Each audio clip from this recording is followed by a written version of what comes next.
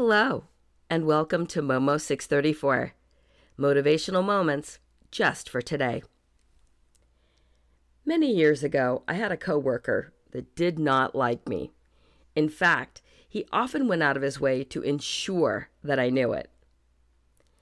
Having heard my origin story several episodes ago, you know that I'm kind of a people pleaser, and it guts me when I know that someone doesn't like me or is upset with me.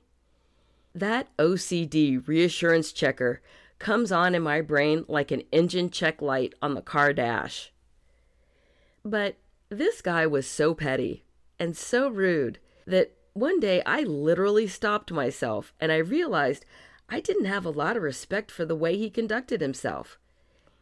That I could be professional in my interactions with him, but we were not going to be besties. In fact, since I didn't respect his opinion, and he clearly didn't know me, why should I care what he thought of me? I had close friends whose opinions did matter to me. If they all of a sudden went on strike, I could suss it out and maybe see where I needed to repair some bridges. In fact, this guy seemed to be bothered by my professed Christianity, so I wondered why I let it bother me. 1 Peter 4:4-5 says, "In all this, they are surprised that you do not run with them into the same excesses of dissipation, and they malign you. But they will give an account to him who is ready to judge the living and the dead." James 4:4 says, "You adulteresses, do you not know that friendship with the world is hostility towards God? Therefore, whoever wishes to be a friend of the world makes himself an enemy of God." What's interesting about this story is that though I continued to try to treat him professionally during the times that we were forced to interact, he eventually came to appreciate my work ethic. In fact, when I left that job, I later heard that he had a number of complimentary things to say about me because he didn't like my replacement. Now, he was a tough one to get along with, so no one was really his particular cup of tea except those in his inner circle. So what can you do if you have a coworker, extended family member, or other person that you must encounter who doesn't seem to get along with you despite your efforts? First off, pray. It's hard to be actively angry with someone that you are leaving at God's throne. Secondly, be sure that you are trying to be professional and courteous and not the one creating or exacerbating the problem. Romans 12:18 says, "If possible, so far as it depends on you, be at peace with all men." Romans 12:20 says it this way, "But if your enemy is hungry, feed him, and if he is thirsty, give him a drink, for in so doing you will heap burning coals on his head."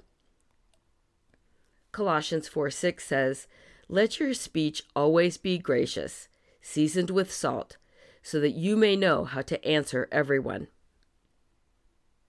Thirdly, set boundaries. You may need to get someone else involved to try to address the situation. Matthew 18 sets out a pretty good protocol. Go to the person privately. If they refuse to listen, then bring 2 to 3 witnesses with you. If they still won't listen, you may need to escalate it. This passage is discussing relationships in the church, but it does work in other contexts. Lastly, realize there are personality differences, and just let it go. It's not necessarily an indictment of you, especially for those who don't really know you. I used to feel that I needed to respond to everything I disagreed with on social media. There's a meme of someone blazing on their keyboard saying, "I'll be there in a minute. Someone said something stupid on the internet, and I have to respond." Really? You don't. Muting, blocking, or simply scrolling on are tools of the more mature. Our meme for today says, "Excusing someone from your table makes room for those who genuinely want to be there." Know when to repair your line and when to cut bait. A surefire remedy to decrease stress. If you enjoyed this podcast, please subscribe and share it with others. Free subscribers get the podcast and companion meme emailed daily. Paid subscribers get an additional weekend episode as well as other subscriber-only perks. Momo 634 is also on major podcast platforms and on social media. See the tab at momo634.substack.com. Thank you for listening to Momo 634, Motivational Moments just for today.